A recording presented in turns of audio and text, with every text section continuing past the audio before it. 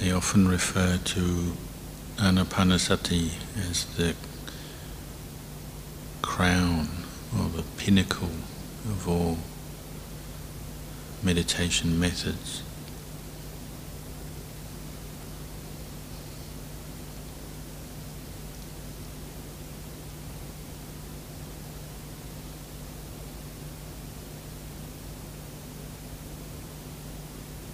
Because many of the meditation methods we use other than Anapanasati still bring the mind to a point where it practices Anapanasati. So for instance, recollecting the Buddha, reciting Buddha, when mindfulness becomes continuous with the meditation word, it's sustained.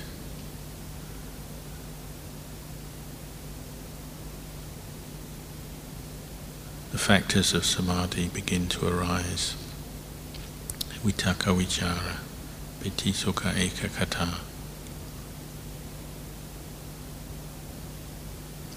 Then as the mind becomes one-pointed,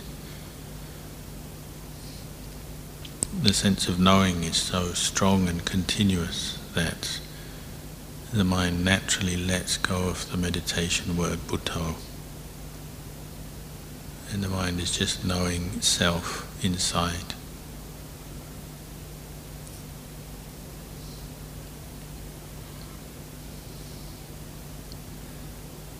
At that point, it's possible to continue on with Anapanasati and take the mind to an even deeper level inside, a deeper, more refined state of concentration.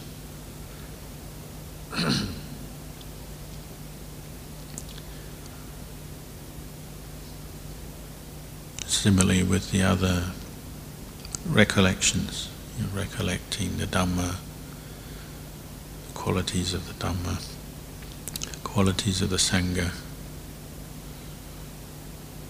recollecting one's practice of chaka, the dana that one has practiced, the sacrifices one has made, recollecting sila, the practice of restraint and morality, virtues, whether it's 5 precepts, 8 precepts, 10 precepts, or 227 precepts. You're recollecting one's sila and the qualities of hiriyottappa, shame, fear of wrongdoing, that lead us to keep, or allow us to keep sila. Recollection of death, marananusati, contemplating the certainty of death, the impermanence of life, the fact that we will separate from everything we love and are attached to. All of these recollections, when the mind becomes established in mindfulness, there's this constant presence of mind with the knowing, then it'll drop the meditation word or theme at that point.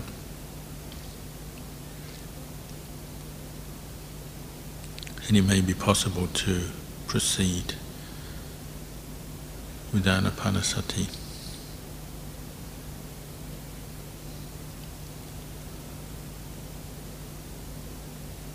Depending on our characters, some people flourish by developing samatha over and over again, learning to one point the mind and let go of their conceptual thinking, proliferation, constantly bringing attention back to the meditation object, and ever deepening the state of samadhi, so releasing the mind from the coarser objects that it may have been attached to in the beginning, moving towards the refined. So even in the development of samadhi itself, as the mind becomes more refined, the paying attention, directing attention to the object, vitakka, sustaining it with the object, can be abandoned, and just the sense of well-being, contentment, bliss, rapture that arises is taken as the object.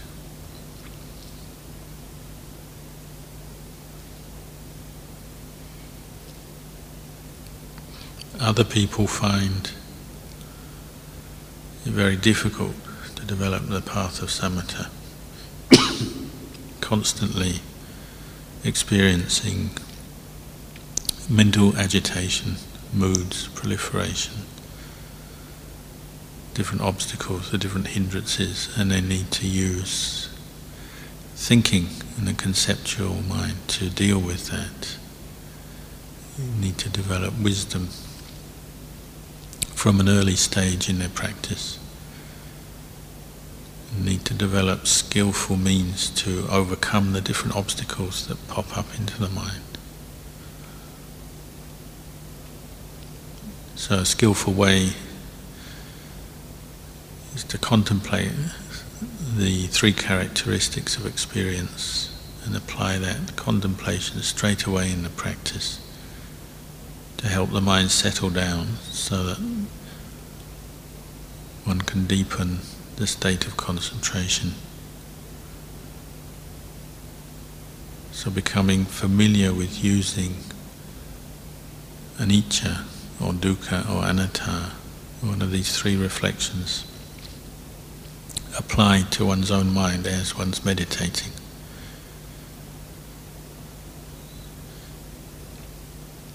So to recollect impermanence or change, anicca sanya, the perception of change, and apply it to the thinking mind, say, sensations that arise in the body, thoughts, feelings, memories.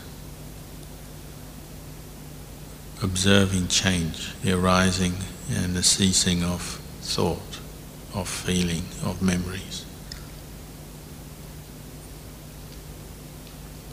Becoming so familiar with that, you just get to know whatever arises must cease. And whatever is impermanent, temporary, doesn't belong to us. So whatever thought is arising that is causing an obstruction in our meditation, agitating, disturbing the mind, we apply the recollection of impermanence and just keep watching, observing, and that thought will change, arise, disappear again. Every thought, every concept, idea, memory arises, ceases, and in that sense doesn't belong to us. We're just the one witnessing, observing. So we're learning to let go, loosen our attachment to our own thoughts, loosen the identification with every thought, the habit of taking everything so personally, giving it so much meaning. We're learning to train the mind skillfully to observe the impermanence of what we previously took as permanent, solid, very important. Now we can see is actually something that arises and ceases, doesn't really belong to us. So the sense of ownership of thoughts, feelings subsides, and the mind experiences more peace from that, and more equanimity, more spaciousness towards its own mental constructions, stories, memories, emotions. We can use investigation of the three characteristics to develop wisdom to help deepen our practice of samadhi, bring the mind to this place of equanimity, and then maybe carry on with the breathing meditation.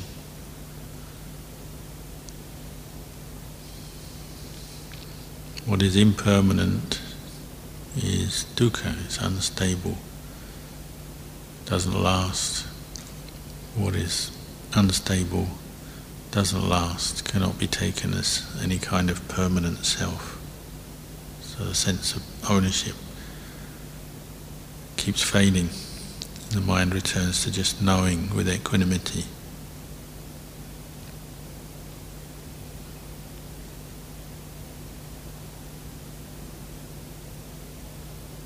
If we use wisdom in this way, then we can train our minds regularly to bring our minds to this place of equanimity towards our own physical and mental experience, towards this body and mind, to observe things as they are from equanimity. And little by little this deepens the sense of detachment, the concentration and the sustained mindfulness.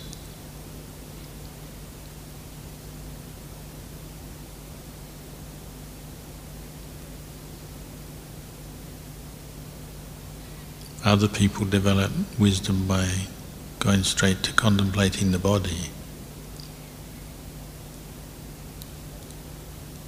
As we taught when we ordain as novices and monks, to fix attention on the 32 parts of the body, one by one. From hair of the head, hair of the body, nails, teeth, skin. Just over and over, back and forth, contemplating them.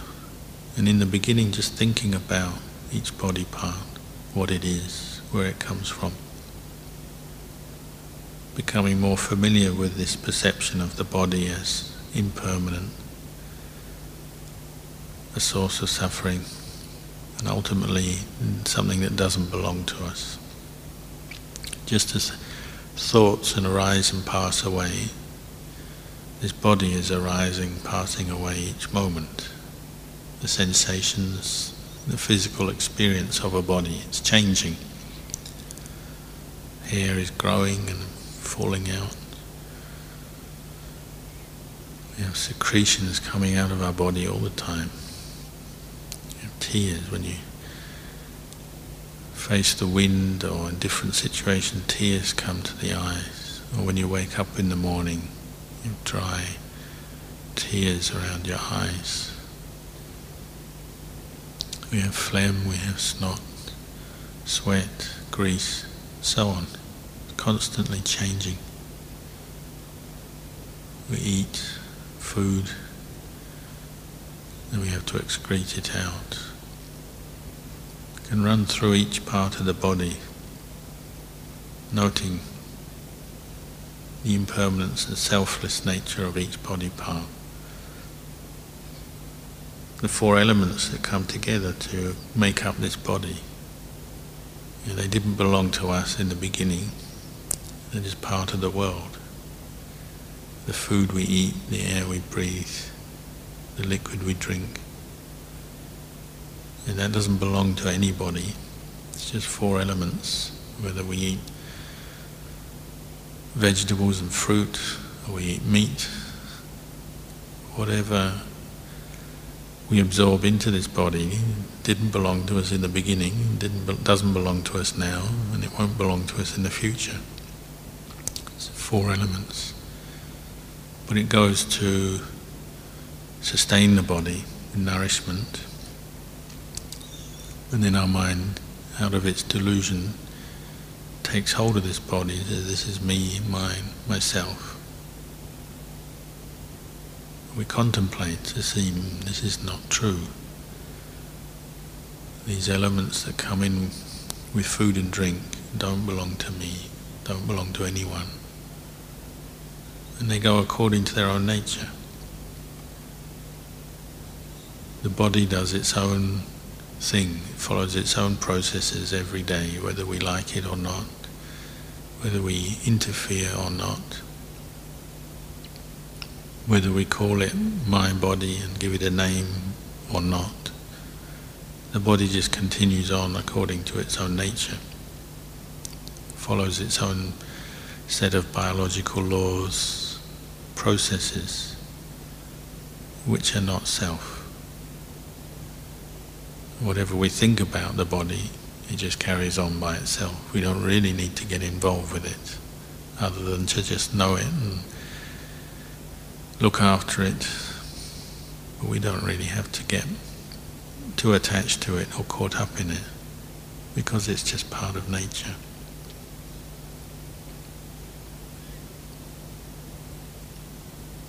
So whatever avenue we use to develop wisdom, looking at the mind and the contents of the mind, looking at the body, the contents of the body,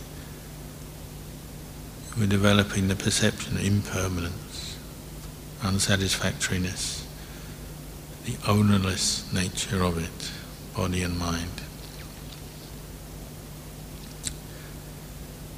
And this brings the mind to equanimity, calm, and from that we can refine that state of calm. Again, return to samatha objects, to the breath, or to Buddho, and take the mind into a deeper level, letting go.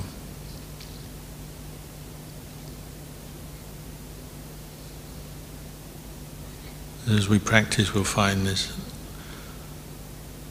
alternating between the use of wisdom and the use of the samatha object.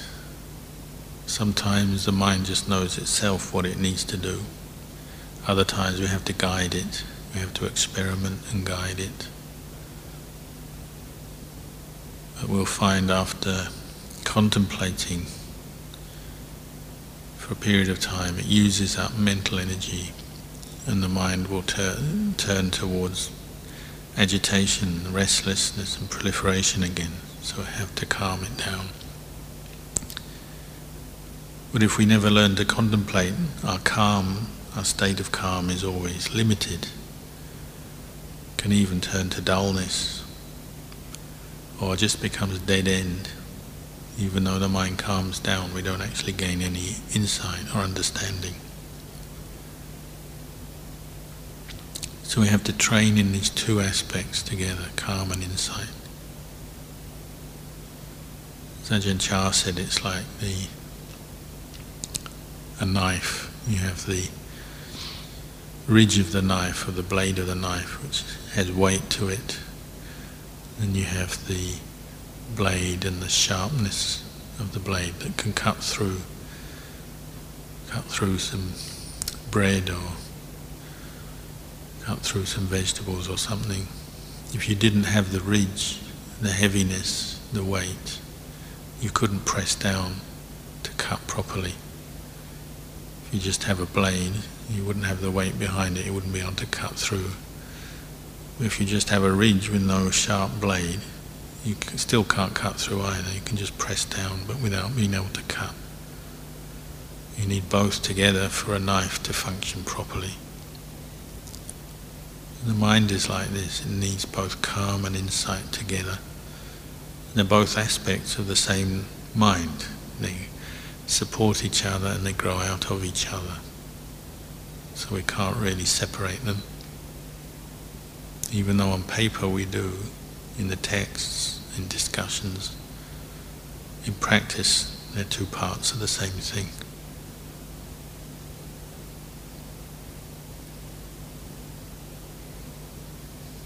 Sometimes we need to sharpen the knife, so we need to train to contemplate in a more sustained way, make the mind more skillful in using the contemplation.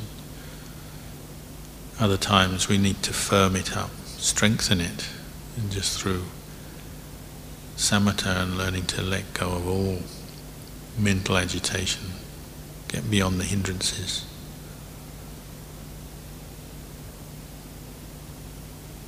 So part of that is just learning through experience how to meditate and how to apply your mind, how to apply the teachings in the course of meditation. We can't always predict what the mind will bring up, so we have to have an array of skills and skillful means that we can bring up in different situations. Sometimes just need to calm the mind, other times need to reflect, contemplate to solve some problem.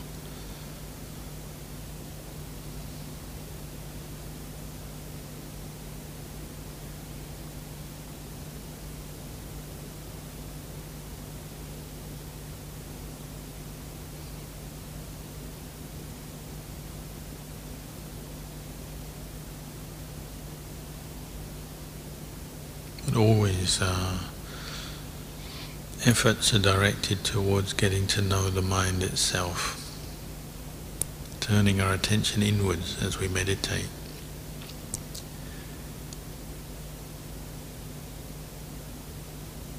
We've spent many years learning about the world around us and how to live in it, and what to do, where to go, do things. We know many things, but that still doesn't necessarily mean we know our own hearts and minds yet. Doesn't mean we can necessarily cool our minds down, bring them to equanimity yet. This is what is the real judge of our meditation, and it's the real task, is to learn how to do that. And ultimately it's the kindest, most compassionate thing a human being can do, to free their own heart from greed, anger and delusion, the causes of suffering. Whatever else we do in the world, if we haven't done that successfully yet, then everything else we do will be limited. Our ability to help others, sort out the problems of the world, will always be limited if we haven't yet sorted out our own hearts. So especially as living in a monastery, this is what our main purpose is every day as we practice, whether walking, sitting, lying down, working, eating, resting. We're constantly returning to our own hearts and minds, developing more mindfulness, applying the teachings there. If we're not yet peaceful, then that means we haven't done it enough.